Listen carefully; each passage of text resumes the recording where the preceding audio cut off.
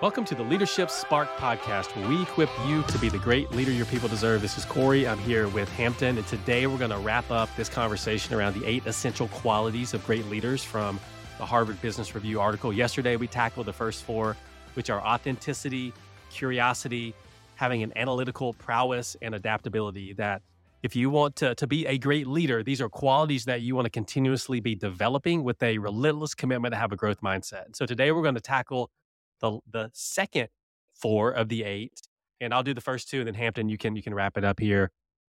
The next one is creativity, and it's very important that if you want to be a great leader in the world that we lead in today, that you have to have this commitment to creativity. It doesn't mean that you have to be the most creative person in the room. It just means that you need to encourage and create an environment where there is diversity of thought. And you're creating an environment for people to share their ideas. You're creating an environment for the best idea to surface, and then ultimately the best idea to win. Because whenever the best idea surfaces and the best idea wins, you win as a leader. But that starts with being creative. And so whenever people are bringing you problems to solve and they're bringing you solutions, encourage them to be creative and be creative yourself and make that commitment to stretch yourself when it comes to that. So that's number 5. Number 6 is, which is a hard one for me because I don't necessarily like ambiguity, but you have to be comfortable with ambiguity. Yes, we want to drive for clarity. People need clarity, but we always have to understand that there's going to be some level of ambiguity. And so learning to balance different ideas, different points of view, different things that are happening in an ideation process, learning to balance multiple points of view and being okay that you may not have all the answers, that's just a skill set that great leaders learn to live in, with also just a commitment to try to drive as much clarity as possible. But great leaders are creative. Great leaders are comfortable with a little bit of ambiguity. And then Hampton, what are the last 2 essential qualities of great leaders? Great leaders are resilient.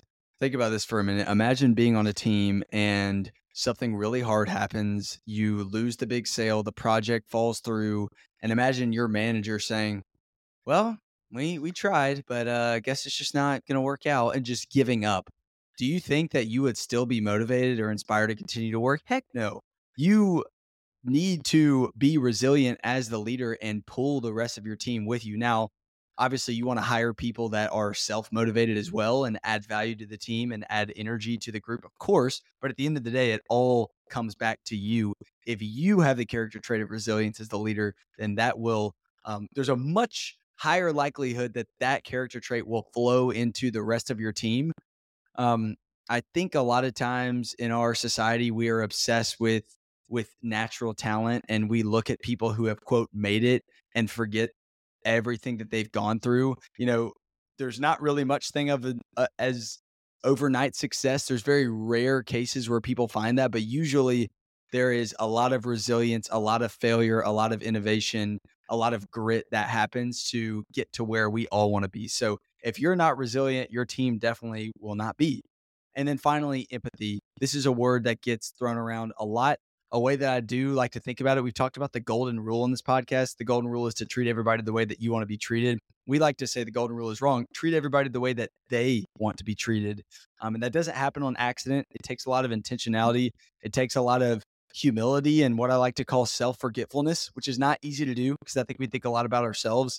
But the more we can put ourselves in the people that we're leading's shoes and really be more of a servant leader, the more that you're going to be worth following and the more success that your team is going to have, and the closer you'll be to the great leader that your people deserve.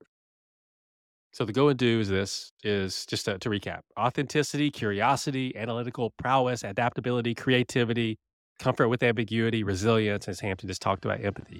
So our encouragement to you is to pick one. Pick one of these 8 qualities and pick one action, define one action that you could do over the next, let's say 24 to 48 hours that would incrementally drive you closer towards your development of these 8 qualities. So pick one of those and go and do it.